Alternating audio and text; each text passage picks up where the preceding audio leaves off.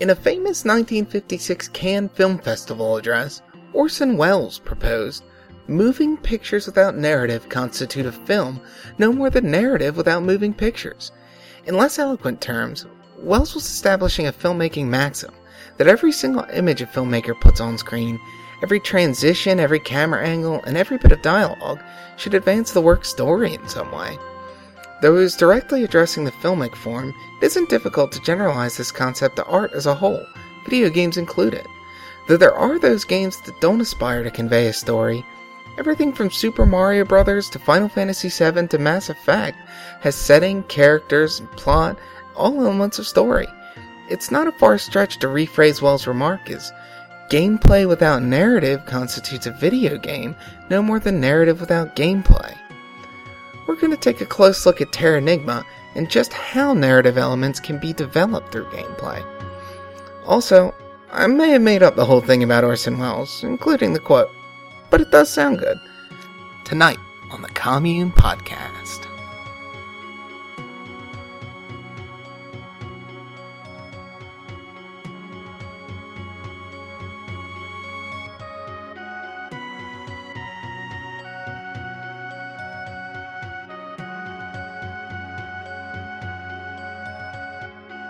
Hello and welcome to Terranigma Cast 92. This will be Chapter 2 of Terranigma, our favorite action RPG of the decade. And we're going to talk a little bit about setting and structure and how those contribute to one another. So before we get started, Wario fan, what games have you been playing recently? I've been playing Smash Brothers Brawl lately. Oh, well, that's a good one. What's your favorite character? Mr. Game & Watch. Yes. Have you ever seen the famous online tribute to Mr. Game & Watch? I don't think I have. Oh, we'll have to link you to it after the podcast. It's quite a tearjerker. I'm sure you'll relate to it as a fellow Game & Watch player. I'm sure I'll relate to it as a fellow Game & Watch citizen. I don't know, I don't think you guys know this, but I only move at 1 frame per second at all times. I always suspected. That really doesn't explain how you're able to form language that's understandable. That's just the internal translator in your brain, just immediately converting all that data into your native language. It's like that thing where you only need to see a certain number of letters per word. Same thing, Wario fan. Oh, okay. Okay, so Adrian, what have you been playing? Well, I've been playing Super Metroid, which is kick neck. Shit, I swore. Oh, and Tomb Raider. Yeah, and the Tomb Raider reboot. So how much have you played of Tomb Raider? Have you finished that? Yeah, I beat the whole game in just 2 days, but the second day was actually like a pretty long day, so that game, I think it was close to 10 hours till I beat it, so about the same length as Uncharted 3, though not quite as many of those scripted set pieces going on. So were you playing that as a fan of Tomb Raider, or just as someone curious in the reboot? Neither. I just picked it because it was on GameFly, and I wanted a game to play. Alright, nice. Golem, perhaps I should ask you which Space Harrier 2 are you playing recently? Actually, I spent so much time on Chapter 2, I got fed up and actually had to cool off a little with Hudson Shmups. And Star Parodier did not really help. Yeah, that's not a very satisfying one. I feel like the first 6 missions, I don't know why I'm winning, and then in the last 2, I don't know why I'm losing, but I beat the game anyway. Well, that's something to be proud of. Bomberman has this bomb attack that creates a pretty big radius when it hits enemies, so it's easy to cheese through the entire game using that, even if you don't have it all the way powered up. Is that a big radius or a big gradius? Well, that's copyright infringement, what you just said, Wario fan. So. Oh, no. Oh, jeez. The Captain gets sued. Episode 26. Alright, so I'll just mention one thing I've been playing recently, just because I think it's in some way lightly pertinent to what we'll be discussing. I started out Dragon's Dogma this week, and aside from my response to the gameplay itself, I think one of the things that is really unpleasant about playing Dragon's Dogma is how poorly put together the engine or the graphics or something seem to be. Everything clips in the game. You can't walk next to a wall without your sword being entirely inside the wall. Climbing up monsters just looks obscenely bizarre because your head will be inside them most of the time, or you won't be able to tell what direction you're facing or anything. So it's a game that really struggles to keep my suspension of disbelief. So, just as like a frame for reference, are we talking like 32-bit generation style clipping, or like GameCube, what I would see there? I don't know the distinction you're making. Like, I feel like caring about stuff like my sword clipping through a wall is pretty recent, right? That sort of stuff happened on the N64 all the time, and you wouldn't bat an eye at it. Yeah, true. It happened back then, but I mean, this is on par with what you would see on the N64. Okay. Which is not something that I see anymore, and which is particularly jarring in contrast to the graphics, I guess. Stuff like a sword clipping through the wall doesn't bother me so much as that one of the main game mechanics is climbing monsters, and it just looks like utter garbage.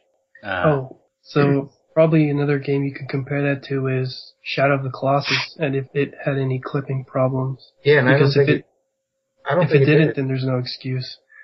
Well, I don't know about making excuses one way or the other, but I don't think Shadow of the Colossus did, and even another game from this generation that did it, Lords of Shadow, our favorite Shadow of the Colossus ripoff, didn't have the problem either. So Dragon's Dogma is particularly old looking. But that's only tangentially related to our discussion. I just wanted to mention something that really breaks my suspension of disbelief to the extent that it affects my ability to play the game, or enjoyment that I get out of the game, I should say.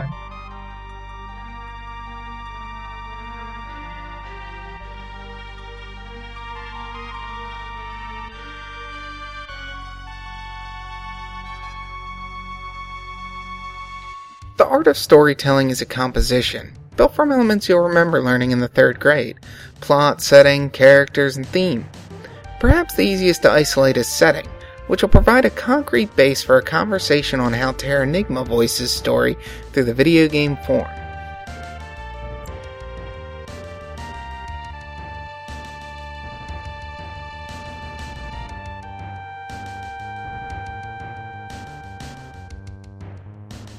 So, what we're going to be talking about is setting and structure, and I think that the correlation and interplay between those two elements is what helps create an interesting world to explore, what creates something more than an on-paper map.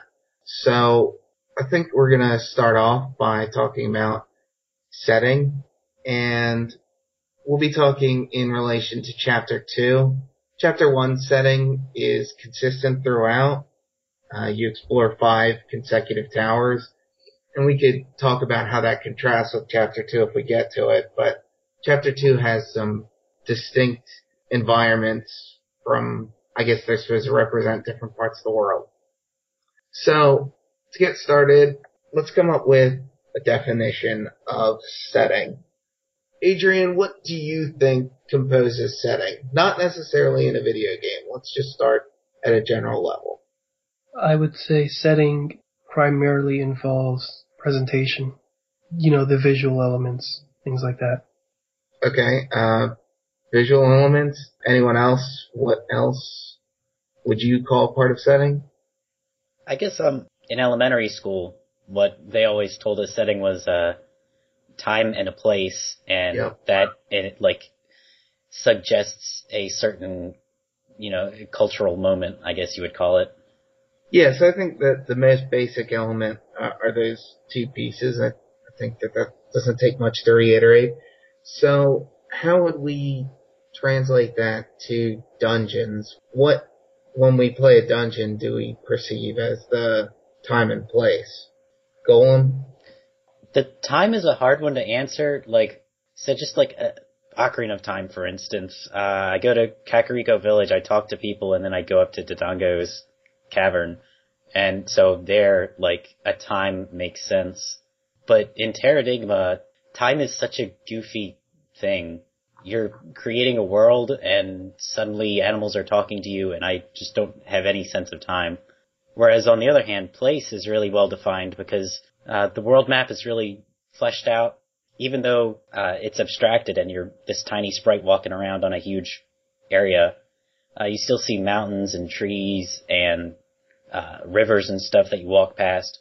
So when I go to Colorado, it makes sense that I'm going to a mountainous area.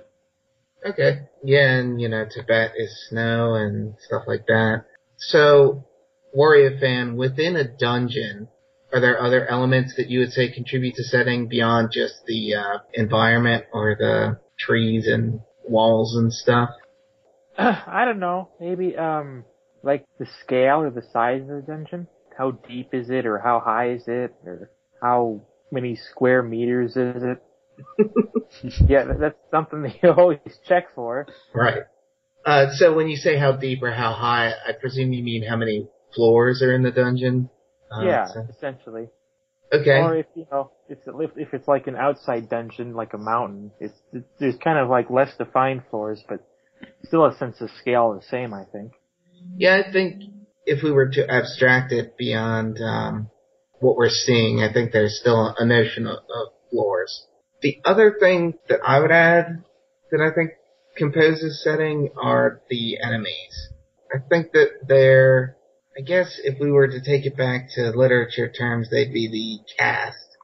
But I don't think realistically that's what we're dealing with, because I don't think that they function as characters in the plot. So how do you guys feel about enemies being setting? They function a lot better as setting than they do as gameplay challenges, I think.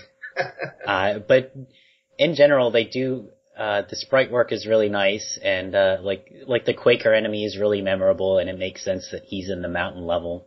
Yeah, generally I think the enemies are characteristic of their environments, so that's the extent to which I think of them as setting, I guess.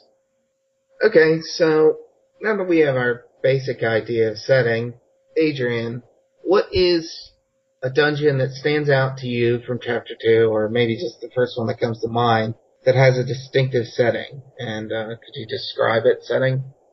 Okay, well, to me, it definitely has to be the Zue, or the Zoo, however you pronounce that. Yeah, I think we'll go with Zue, but who knows? Yeah.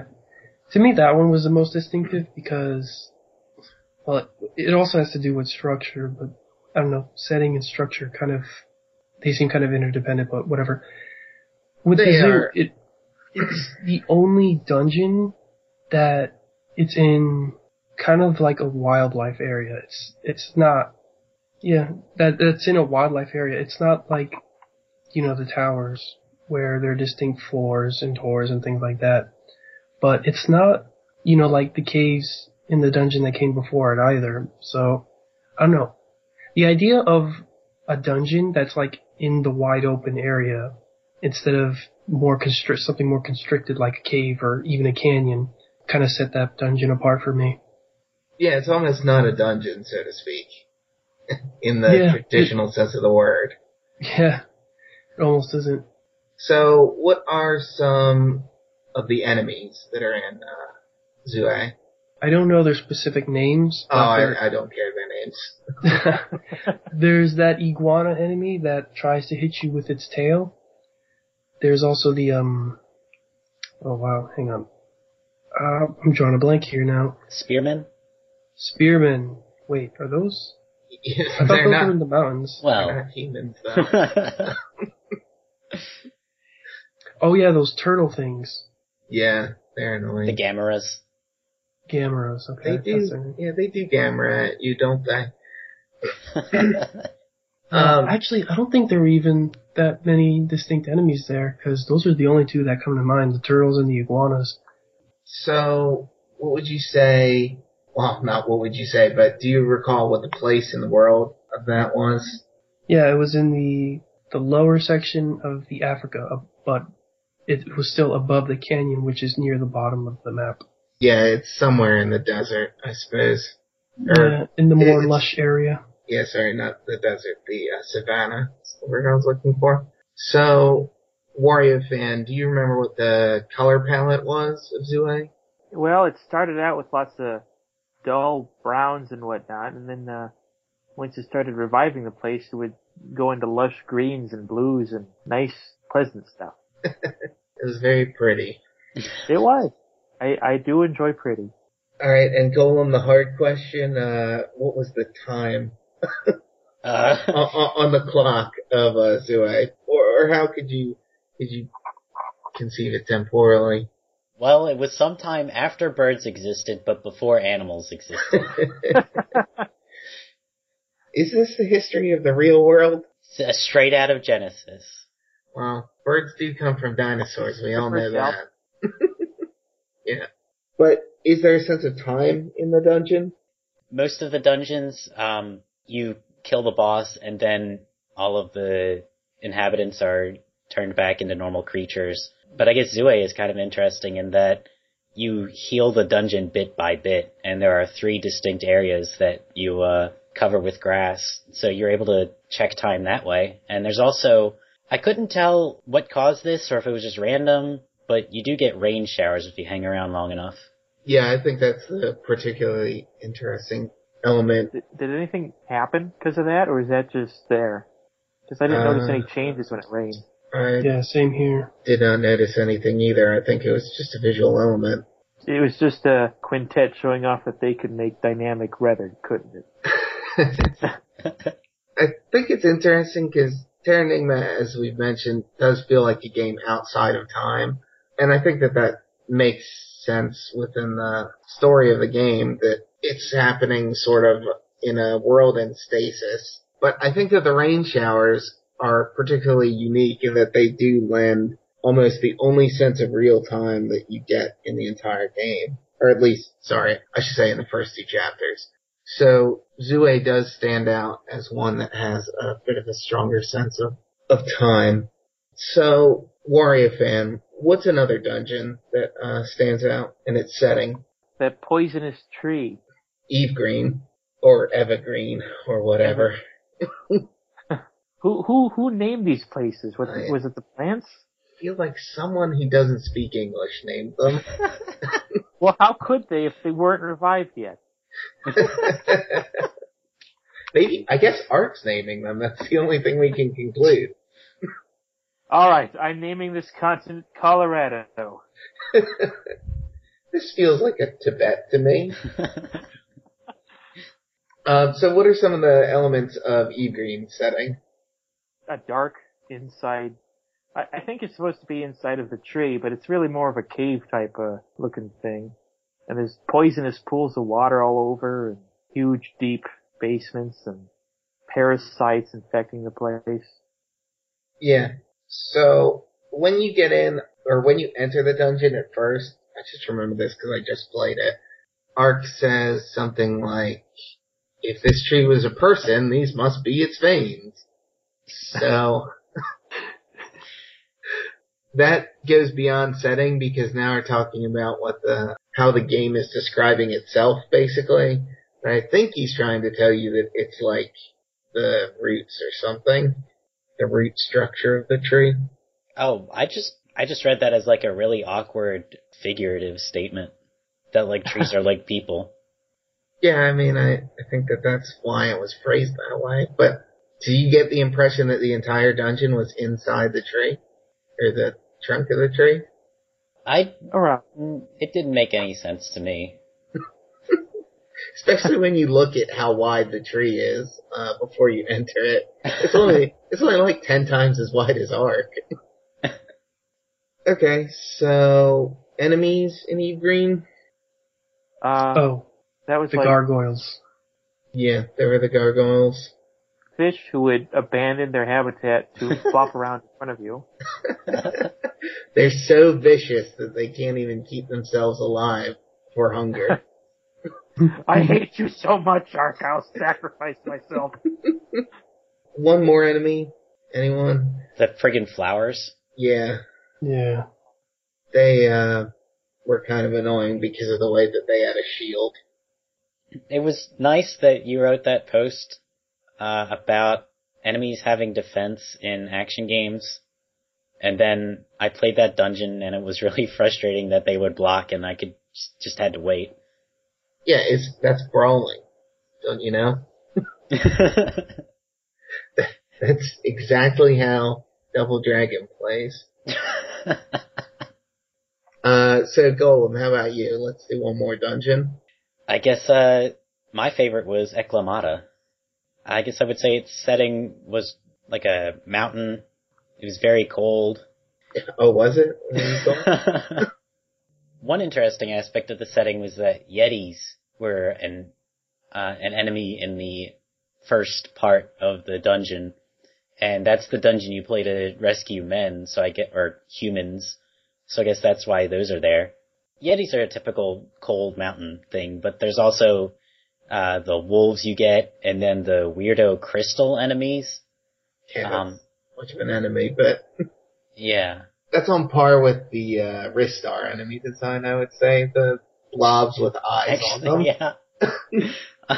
And that setting was particularly fleshed out because there are 6 different caverns you go into, but you also, so a large part of the dungeon is transitioning between scaling the outside of the mountain and exploring its insides. So you really get a good sense of the character of the setting that way. Yeah, it's not as monotonous as some of the, like Eve Green we mentioned, the entire dungeon is set in that root structure or whatever it is, those caves, whereas Eklamata varies between different settings.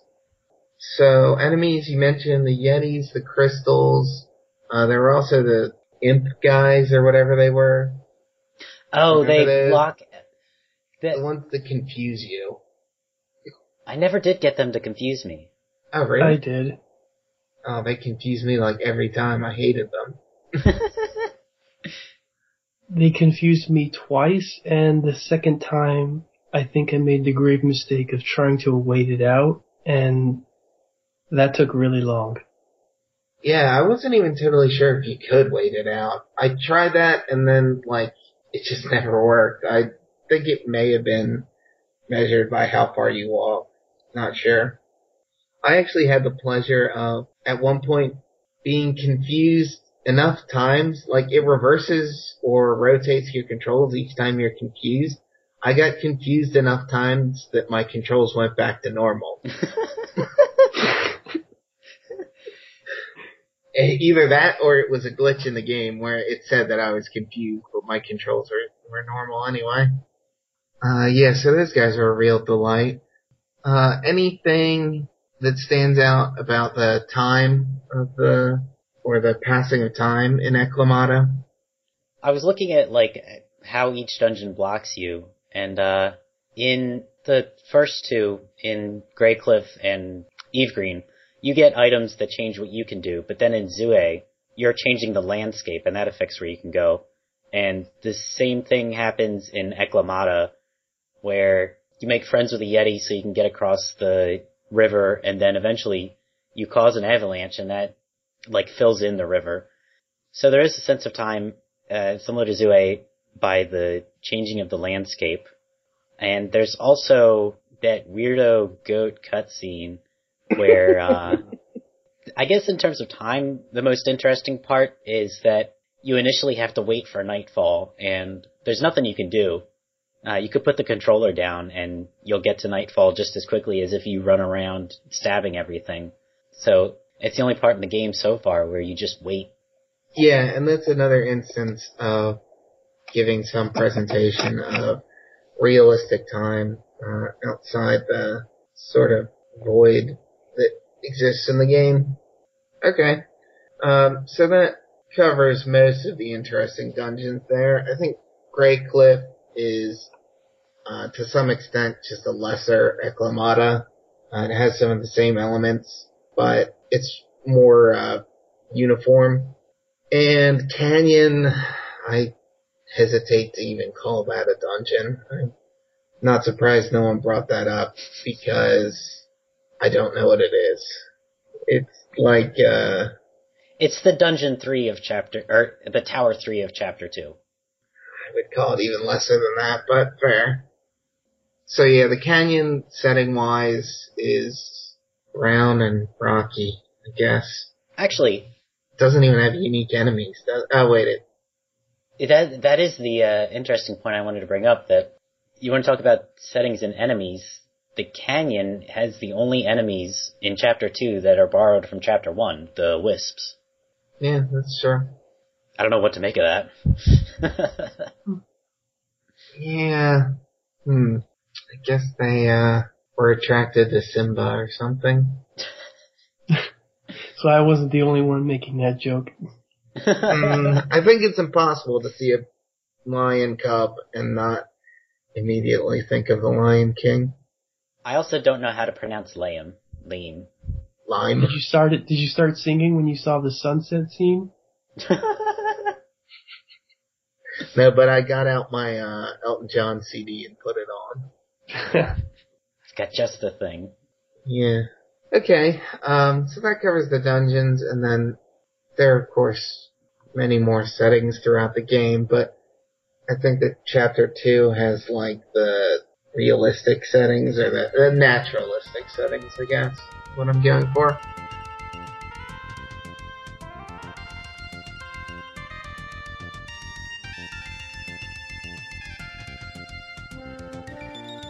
At a base level, the setting for exploration gameplay in Terranigma is just a set of digitally represented maps. Abstractly speaking, the player's only interaction with these maps is moving the character within the borders toward an exit. To connect that abstract representation to its aesthetically communicated setting, what we've just discussed, we'll first need to take a look at what defines the structure of the game world.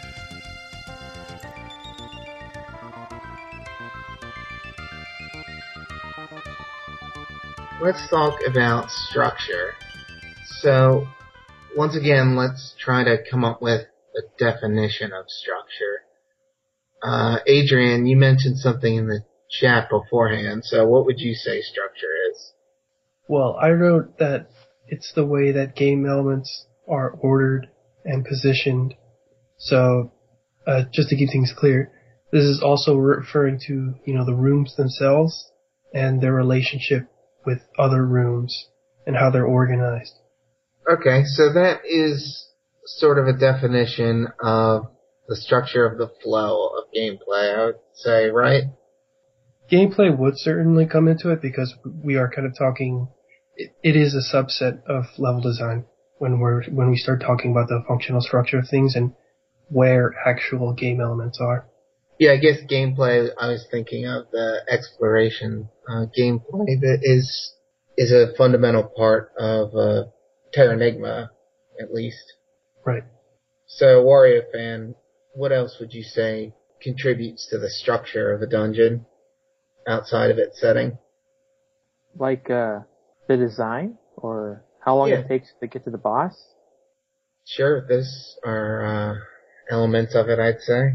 Well, I didn't know if they were legitimate elements or made up elements. Oh, I don't have any legitimate elements in mind. We're just throwing out any elements you'll take, right? Pretty much.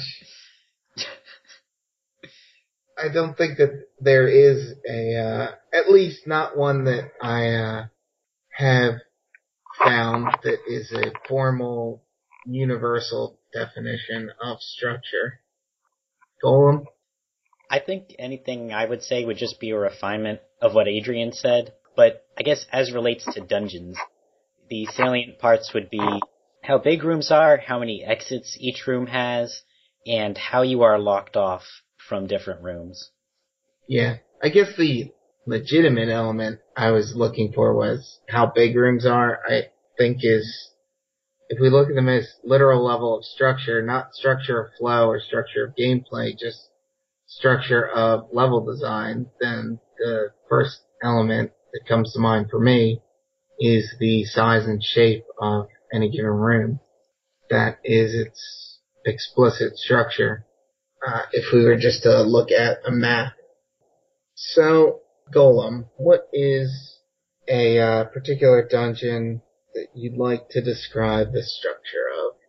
I was a fan of Eklamata, so I think Eklamata is a nice ending dungeon because it goes it has the most variety out of any of the dungeon structures, where so for the first time getting past the river, you have to go through a cave and then backtrack all the way out through the cave the way you came in. So structure there is still pretty linear. You don't get anything like Zue, but also it makes sure you double back over yourself. The second part, after getting across the river, before the avalanche, the structure opens up a little bit where you get alternate paths and you can find different items if you go out of your way. See, and that causes some rooms to have more than 2 exits, which is when you start getting exploration, when a room has more than 2 exits. Well, I would say that exploration begins before that. Exploration begins when there's anything that you can discover that's not in one screen. Okay, so if a screen is just 2 screens tall and I go north, I am exploring. Yeah, I guess maybe they don't have a formal definition of that either. But yeah, I would say so. I mean, you don't know something that is a part of the environment. So is it not exploration when you walk right in Mario and see a question mark box that you didn't know was there before? Yeah, okay. I think I see what you're getting at. When I talk about more than 2 exits, I mean, I guess actually, so it would be important to say that the way I play Terranigma, I try to run around the border of the room, get all of the exits, and then decide which one I want to go through. And typically I don't have to make that choice. And I feel like that's typically a really interesting choice to have to make in a dungeon. And I just meant to refer that that choice comes up during that second part of Eklamata. Right. The first part is, exit-wise, relatively linear. But I think that the fact that you know or have learned to run around the borders of the room to find an exit is in and of itself a higher level of exploration than just walking every square inch of a stage. Yeah, I would say that's fair. Although typically, Terranigma doesn't have really wide open rooms for you not to see stuff. I guess the river room, once it's avalanched in, is pretty big, and then it just turns out there's nothing in it. But typically you get pretty linear paths, right? Or thin paths, I guess I should say. Well, opening that up, can anyone think of any areas where the rooms are more open, or where there's a difference between what Golem is describing as, I guess, corridors? Yeah. And a different type of room? Well, I've been looking, before this podcast started, I've been looking at the Zue a lot because, that's kind of the one that stands out to me the most. And there are some open rooms, or the rooms that become more open, where there's 3 different entrance and exit points. Like in the center, or there's a pool that once it becomes full near the center of the Zue, you can either travel north, east, or southwest. And that's an example of where the dungeon becomes it's a lot more complicated because there's more ways to go. But for the most part, while the dungeon does get more open, there is still a linear path, to the dungeon, especially as you complete the first 2 altars. In fact, I got stuck in this way, and once I figured out what to do, I pretty much just breezed through the rest of it. It's kind of a silly moment. I'm sure you can all guess what it was. Yeah, I got stuck there a little bit as well. When you described Zue, it struck me that the paths you mentioned in the open spaces opened up only after, you're talking about the paths that open up once you get river to flow, right? Yeah. So that's neat that, they restrict your exploration and then it opens up over the course of the dungeon. Right. But, okay, so we're still talking about path structure mostly. Just in terms of room structure, for getting exits, is there any distinction in the way that you explore rooms in different dungeons? In terms of, I guess not for getting exits, but in terms of finding those exits. We take for granted that a room has 2 exits and you just know how to get to them. But how do we distinctly find those exits in different dungeons? I pretty much do the same thing Greg does, and that is to basically circle around the edges. Wario fan? I don't think I have anything interesting to contribute for this. So, the thing that I noticed in tandem with Adrian's comment about Zue being more open, path-wise, is that I think Zue is more open room-wise as well, where you can't guess from the point of entry of the room where the points of exit will be. Whereas, by contrast, Eve Green is all corridors, so you don't even have to bother with following the borders of the room to look for exits. In Eve Green, you just follow the main path, and the branches are clear branches in the path itself. Like there's a Y or a fork where you're walking. Whereas in Zue, the fork is based on 2 different points of exit from a square. Do you see what I'm saying? I think what you're saying is true for the first altar, but once you get past those black rocks, things tend to clamp down in terms of how open a room is. Yeah, it does. They get more corridor-like, especially when you're walking alongside the river, or in the river, for instance. But I think Eclamata also has some of those more open areas, and I think that is part of the contrast you were talking about between interior and exterior in Eclamata, in that the interior regions are more built from the corridor structure of Eve Green, whereas the exterior regions are more reminiscent of the open fields of Zue. Like the opening screen of Eclamata is like that. Yeah. Another interesting aspect of structure I wasn't sure what to make of is that after the segment after the avalanche, whenever you're outside, you're always in the same room, but you are just climbing up the same room using caves to go in and out. And I wasn't sure if that really had any significance or if that was just like a neat touch the developers had. There's a bit of that in Greycliff as well, isn't there? Yeah. Where you're returning to the same room from different points. As a matter of fact, it's in Eve Green also, except the difference there is that you're dropping through holes, which I guess is built from Tower 3, Tower 4? 4. Tower 4. The style of gameplay introduced there. I also found that in Zue, where the first and third altar I discovered long before I had the required amount of souls to restore the land. So you ended up, grinding for enemies? No, I ended up having to go back to an area that I was before.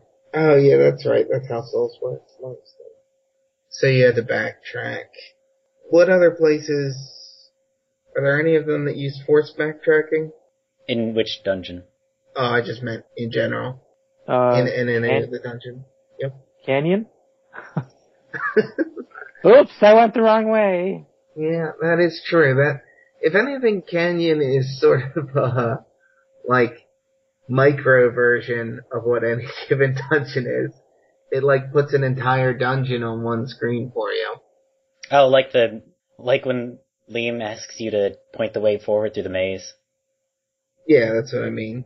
It's rubbing in that, hey, look, these are all just mazes, right? So you like mazes so much, play this stupid tiny maze. But I think that does, whether or not it was intentional, which I assume it wasn't, I think that does highlight the difference between exploring a maze just as a set of forked paths and exploring a maze that's comprised of rooms. If there wasn't any significance to the structure of a room, then every dungeon would be canyon. Can you repeat that? If there wasn't any significance to the structure of a room, then every dungeon would boil down to, or would not just boil down to, but would play the same as one of the mazes in Canyon. I think that's fair. Like, part of what gives the maze's character is that you're doing these, gameplay challenges along the way to further your progress, and that solving the maze in and of itself is, at the end of the day, pretty easy. But to get to the Snowgrass Sleeves, you're going to have to get confused a few times along the way. I think that's what makes a dungeon distinct from a maze. Are dungeons not mazes? Well, a dungeon would be a category of maze.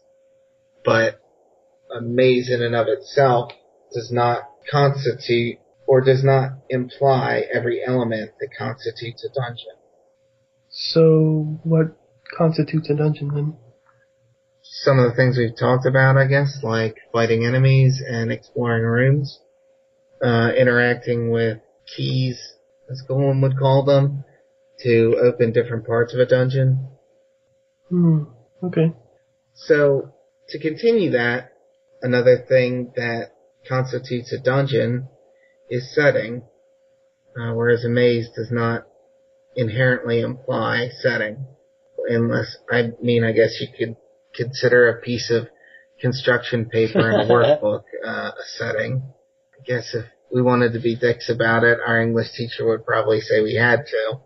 But elevating beyond that level of abstraction, how would you say that the setting is aligned with the structure in Zue, since we've discussed that one a couple times?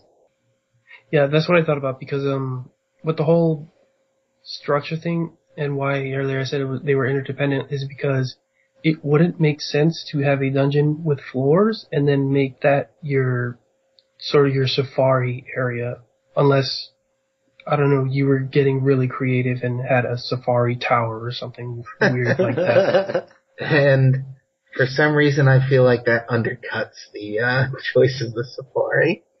Unless you're Pandora's Tower. Then you can do whatever you want. There's Skies of Arcadia does that, right? Does what? The, Treehouse Village. Yeah, that's sweet, though. Yeah. But that's not a safari. That's a jungle with giant trees. What are you talking about? Those are totally different settings. What Adrian just said is exactly the reason. It has multiple floors. It has trees. You can see that same thing in Zelda too, where, the Tower of Hera isn't going to have these large rooms. Instead, it's going to have more floors than the normal dungeon. It has I think 4 floors, which most dungeons usually only have 2. I could be completely wrong with the numbers, but the idea is that there are more floors, but the rooms themselves aren't nearly as wide or long as they would be in other dungeons, like say the Eastern Palace. Yeah, you're definitely right about that. It's exaggerated even further in Link Between Worlds.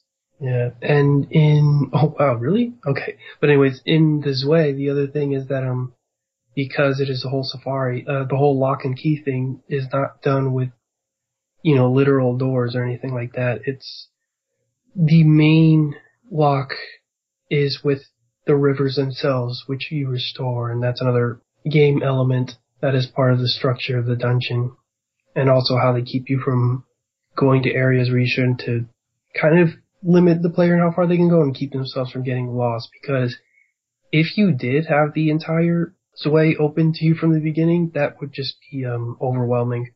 In fact, by the third altar, where I restored that last river, I accidentally left the dungeon because it actually connects back to the beginning again. Yeah, it does. Terranigma likes shortcuts like that, and when you're trying to learn a dungeon, I find they don't do a great job of conveying which path is the way forward and which path is the shortcut backward. Yeah, speaking of doing a job conveying, I think the reason why it didn't just click for me that you can push those stupid logs is because Well, one, they're really fat and heavy looking, that someone like Art doesn't look like he can push him. Two, there's two of them on both sides, and I don't know why. I think it would have been more clearly conveyed, because if there was only one, there would be a very clear line of motion that says this log goes in the river. But when you have two on both sides, you don't know. That's the reason why it didn't click for me, because both of them could go in the river. But really, you're just supposed to come in from the left, push that one out of the way, and then go on with the rest of the dungeon. Anyways, that was kind of just an aside thing, but yeah, about the structured sway. Yeah. I'm not sure what else to add. Okay. Anything else to add? Anyone else about the setting's influence on the structure of Zue, or how you perceive the structure of Zue? I guess Zue is the one where I was the most confused, and I don't know why, but I just associate like rainforest or jungle or safari or whatever, like a hot... calling it a jungle. It's not a jungle. Well, it's also not a rainforest. I just mean like really lush, hot areas. I don't know why, but they have a connotation of being confusing to navigate. I think that's a commentary on culture and civilization, isn't it? What, the asphalt jungle? I don't know. No, not the asphalt jungle. Lawrence of Arabia.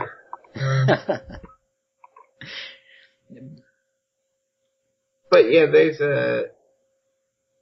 I think what you're getting at is that there's like a lack of structure naturally in those areas. Yeah, it feels like rooms are kind of spaghetti together. Which is, I meant a lack of structure in those areas naturally, not in Zue itself. Just like a desert doesn't have a explicit structure to it. It's just an area. Yeah. Okay. So how about Eve Green? How does the setting reflect upon the structure there?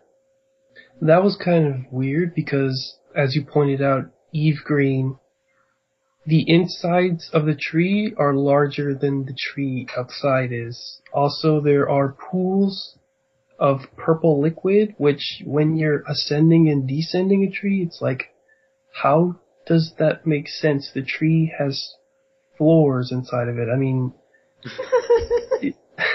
So, I'm still pretty sure that it's roots. It's not the inside of the tree. You only go down from the entry point, and you start at the bottom of the tree. Not that that makes a big difference about why there are pools there, but that at least gives some context to why it's so huge. Although, again, still unreasonably huge.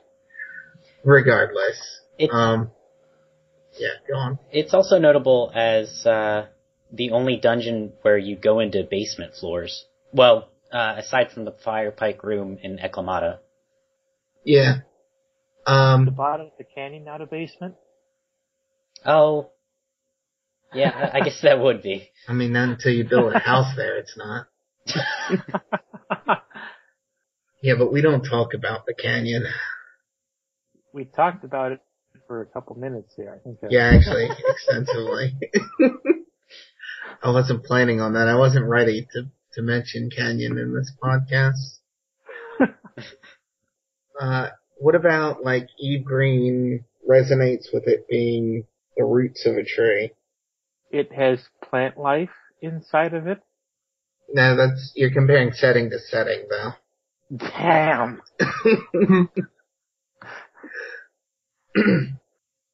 So for me, I guess, if no one else has anything, I thought that Eve Green, as I mentioned before, was the most corridor-based of all the dungeons. I think that there was maybe one room that was wider, the one that had water, a lot of water in it. And there might have been one or two of those. But for the most part, even the larger rooms are built from intertwining corridors that loop back and make a square that way by folding in on themselves. So I think Eve Green has that structure that I said was different than just, or the more explicit version of forking paths, and that made sense to me at least, with it being the roots of a tree. So, that much makes sense, but I guess what doesn't gel for me there is that, like, there's no lateral movement. You pretty strictly go up and down floors as you get different items and progress. And if we were talking about routes, I guess I would have expected, like, a path that goes really far north and then a different path that starts from the center and then goes all the way east, and there's no connection between the north path and the east path. On a large scale level, you're right, it doesn't do that, and that is more of what I would expect, but it is, to my knowledge, the only dungeon that has dead ends in it. At Lamada, I know at least the Snowgrass Leaf room is a dead end. Yeah, the only dead end in the tree that I can think of is where you get the item that allows you to swim, so then you have to crawl back up that long route and then access the new areas now that you can finally swim. Well, again, I'm talking about on a room-based level, not in terms of paths that have dead ends. There are, those parts didn't make any sense to me, where there was just like a corner where enemies would hang out and there was nothing else there. Yeah, I think it uses that to confuse you a little bit, that you'll take a left turn and, it's just a bunch of gargoyles in a corner. Guess they just did that to fill out, space. Yeah, I gotta say gargoyles didn't make a lot of sense to me in that dungeon either. You think they'd have something more like spiders or termites or something like that? Things that actually would be inside of a tree. Yeah, I think that weakened the setting a little bit. I don't know, I still don't mind too much.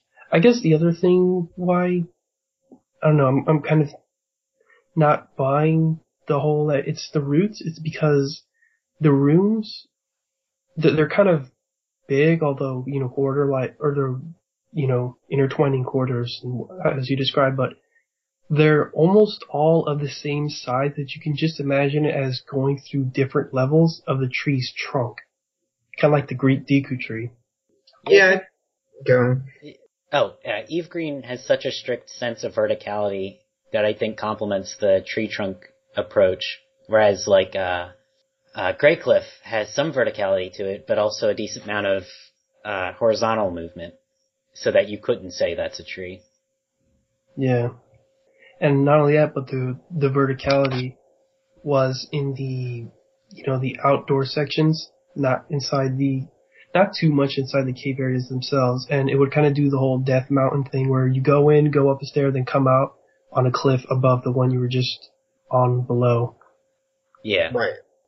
And so I guess, what that leads me to think about Eve Green is that it just doesn't do a great job of, combining its structure with its setting, because the corridors give you the idea that you're inside the, as Ark says, vein structure of something. But the very fact that we can't even decide whether it's the trunk of the tree or the roots doesn't speak to its success in translating structure to setting.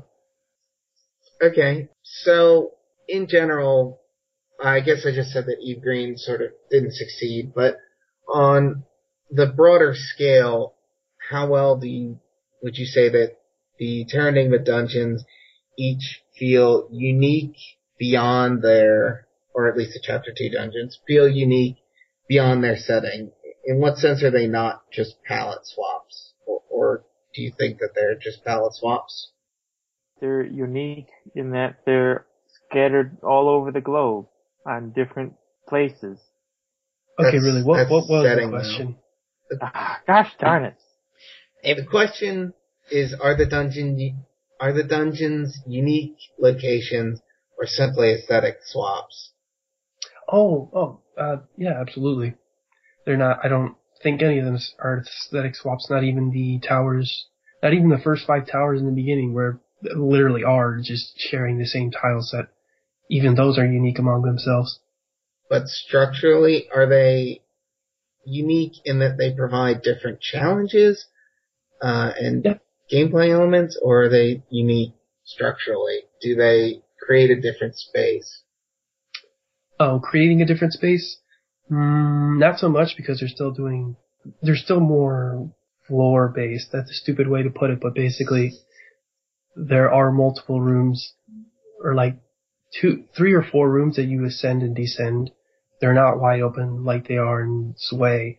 You're not going in and out of caves like you are in Greycliff or Eklamata. And Canyon. I don't even know how to say Canyon. I guess Canyon is just a toned down version of Greycliff, because you still are going up vertically and you can't drop down in lower areas, but yeah, that's about it. I would say if you're looking inside of each room, there tends to be a lot of similarity. The corridor sense of design really takes over, I think, throughout the entire chapter. But if you're looking at the relation of rooms to one another, then I think you get a variety. Just by looking at where locks and keys are placed, you get a lot of variety where, for instance, in Eklamata, the only lock is the river, and you apply 2 different keys to it. And whereas in Zwei, you get a different lock every time you enter a new area. And then in Evergreen Cavern, you need to get to that boss door, and there are sort of 2 locks placed sequentially before it. That's all. Yeah, that's a good point to make, because the thing with with structure and all that is that it is necessary to look at the whole dungeon and see as you put it, the relationship between rooms is the important thing to look at, because otherwise, if you're just zooming in and then just isolating like one square of the map and comparing it to another isolated square of the map in another dungeon, even if they're as distinct as Greycliff or Zwei, you're going to find a lot of similarities, but, look at them in relation to the other rooms, and then you're going to notice that they are unique, because that's kind of important to look at how they relative to everything else. Okay, so... yeah, that was the last question. How does their uniqueness... I know, and I didn't quite get the answer I was looking for. Because no one tied the uniqueness to the setting. I get that the locks and keys are different, but aside from that, what is the difference? I'm not really talking... I guess, structurally, we didn't talk a lot about the locks and keys, so... like in Greycliff, you actually need 2 items in order to progress through the dungeon. One is the stone spear to break the blocks, and then the other is the claws that allow you to scale walls. I don't know, I was just throwing it out there. I wasn't actually making a point with that. I mean, I think those items themselves characterize the dungeon, or characterize the setting, because they're based around breaking through rocks and climbing stuff. Yeah. The thing about setting is that that's why I identified setting as more, visual and more presentation, and that's why with the question of dungeons being simply aesthetic swaps, that's when you really need to look at, structure. How are they laid out? Things like that. Because, you could make, like, the first 5 towers in the game, you could arrange them so that one was, I don't know, more cave-inspired or more volcano-inspired or whatever, but the point is that there's still... Okay. Actually... that answers my question. That's what I was more meaning to ask. Like, if you think that Zwei would make as much sense if Zwei looked like a snowy mountain, and that Evergreen would make as much sense if it looked like a safari or whatever, right? Or I guess not if you... do you think those things are true? Yeah. And I think, kind of like with the point of Zwei being wide open and some of the comparisons I was making to Zelda games, that we've touched on that the, when you come up with the structure of a dungeon, you kind of are looking... well, actually, there's really 2 ways you can go about it. You can make a dungeon and then think, okay, what is the setting that is going to match the structure of this dungeon? Or you can kind of do it the other way around, which I don't recommend if you're making a game, okay, how do I make this area feel like a volcano, which is kind of a form and not a function approach to level design.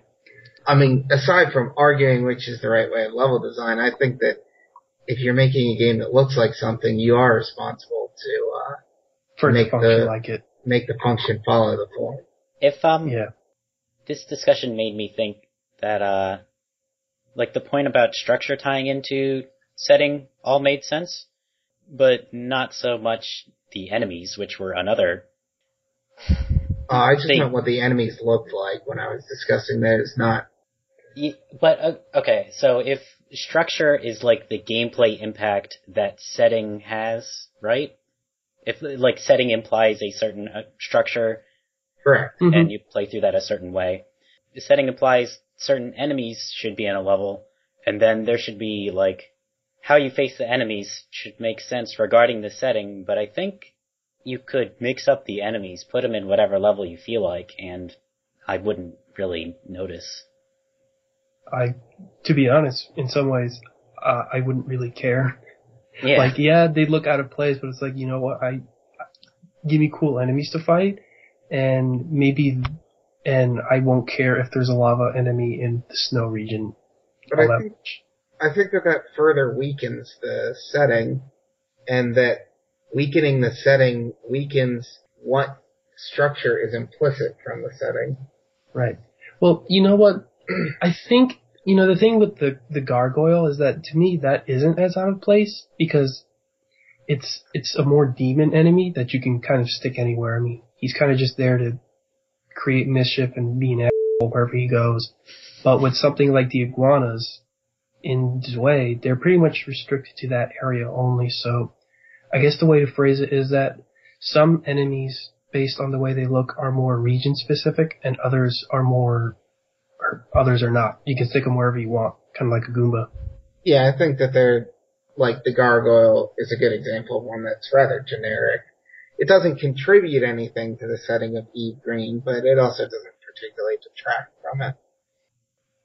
So anyway, back to the question. Do you think that Zwei would be as effective if it looked like a snowy mountain? It's not snowy mountain, but maybe a snowy tundra. Well, hey, there's a difference. Yeah, I know, but so you're saying that no is your answer. I'm saying that in real life, there are landforms that are similar. Like flatland areas, like a safari. Yeah. You could have those in a cold region. So. No, I get, you're saying that you could map Zwei to a different environment than the one it's already in. But you can't arbitrarily map it to any environment. Right, that's a good way of putting it. Okay, so other dungeons feel the same way? I guess, like, canyons, I don't really associate with, like it makes sense that I have to, spelunk through a cavern and there might be different passages to take. And, like, there are different peaks to explore on a mountain, like in Eklamata. But a canyon, I don't really associate with any of those, branching paths. So it makes sense that it's just a straight shot up. It makes sense that the canyon isn't as complicated as the Grey Cliff. Yeah. Which is a bunch of jagged cliffs. Right, a canyon doesn't have, again, it's a very simple structure to it. Okay. That's good enough for me. Does anyone have any remaining thoughts on the setting and structure of Terradigma Chapter 2? I don't know if this has to do with structure or setting, but I guess I want to say that I thought the boss for the tree was really believable. The parasite?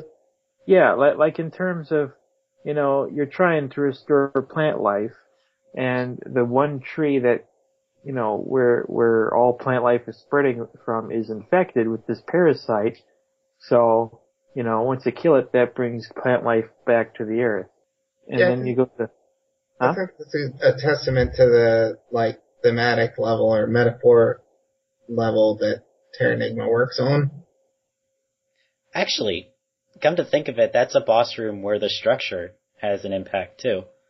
He has like an overgrowth on the walls and the pink things pop out. Yeah. And then, little spores. You climb that mountain with the bird area, and then you find out that you're just fighting some birds to rescue birds. What happened there? They're the evil birds. So the evil birds caused the good birds to become non-existent. I think it's like they're corrupted or possessed or something, and the only way to purify them is to kill them. Yeah. Oh. It's true in real life, too. But speaking of the Greycliff boss battle, I think that one uses structure as well, too, does it not? And yeah, you stand on that like a pinhead. Pinhead? Well, it's like a tiny plateau all the way at the top. Yes, I mean, I think that feels like the top of the mountain. A player's expectations are defined first and foremost by what they see and hear. Before they have any time to explore a dungeon, they already know how it looks and sounds. Thus, the setting provides one of the first hints at how to approach gameplay. From the base of Greycliff, the player expects to strive toward the peak, and the dungeon's vertical structure delivers on that expectation. In the savannah of Zue, they may expect wandering fueled by freedom of movement, and that's approximated in-game with open spaces, interconnected areas, and a flat layout. Thus, it's not simply a matter of gameplay bringing story to life, but also story serving gameplay. To dismiss this harmony is to ignore the potential of the video game medium in enhancing both traditional stories and traditional games. So, final question. Wario fan, what is your favorite type of spider? Dead. That wounds me, Wario fan. Golem, what's your favorite type of spider? It's between Goma and Red Dealer. I was gonna say Goma. Stole my answer. Now I can't be clever anymore. Well, Adrian, you have 1 second to think up a clever answer for this question. Skulltula. Okay. Well, 2 Zelda ones doesn't count. Say man. Then how about those weird spider enemies in Mario 64? Took my answer too. Those weird spider things in Mario 64. The water spiders? Yeah. Yeah, okay, you like water spiders, alright. I don't think those actually are spiders. No, okay, you have to come up with another answer, because those aren't actually spiders. What the fuck? Okay, are there any spiders in Metroid? There's a spider ball.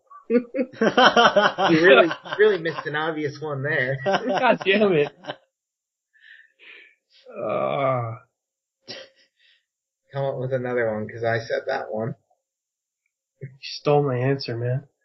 There's a lot of answer stealing going on here. I think we need to work on the spirit of the group. Alright, well, I think that brings to a close our discussion of spiders, Terranigma, and setting. All music in this podcast is taken from Terranigma. I'll leave you with this final thought. If setting and structure can work together to pronounce a clearer vision of Terranigma's adventure, can characters with their stats and controls do the same for Street Fighter II? Can exposition work together with quick-time events in The Walking Dead or Asura's Wrath? And when do gameplay mechanics themselves have a broader theme? If you have any comments or questions, please email vgcommune@gmail.com. How long has it been? Do we want to do one more? It's been an hour. Nah, we don't need to do another one. What other one is there left? We didn't really talk about Eclamata very much there. I just meant in terms of discussing the structure. Oh. Golem, can you cut out the stuff where I say, is there another one? Sometimes you don't cut out stuff that I expect you to. No. I know it's a pain in the ass, but, No, the more I can cut out, the better. I look for everything that I can.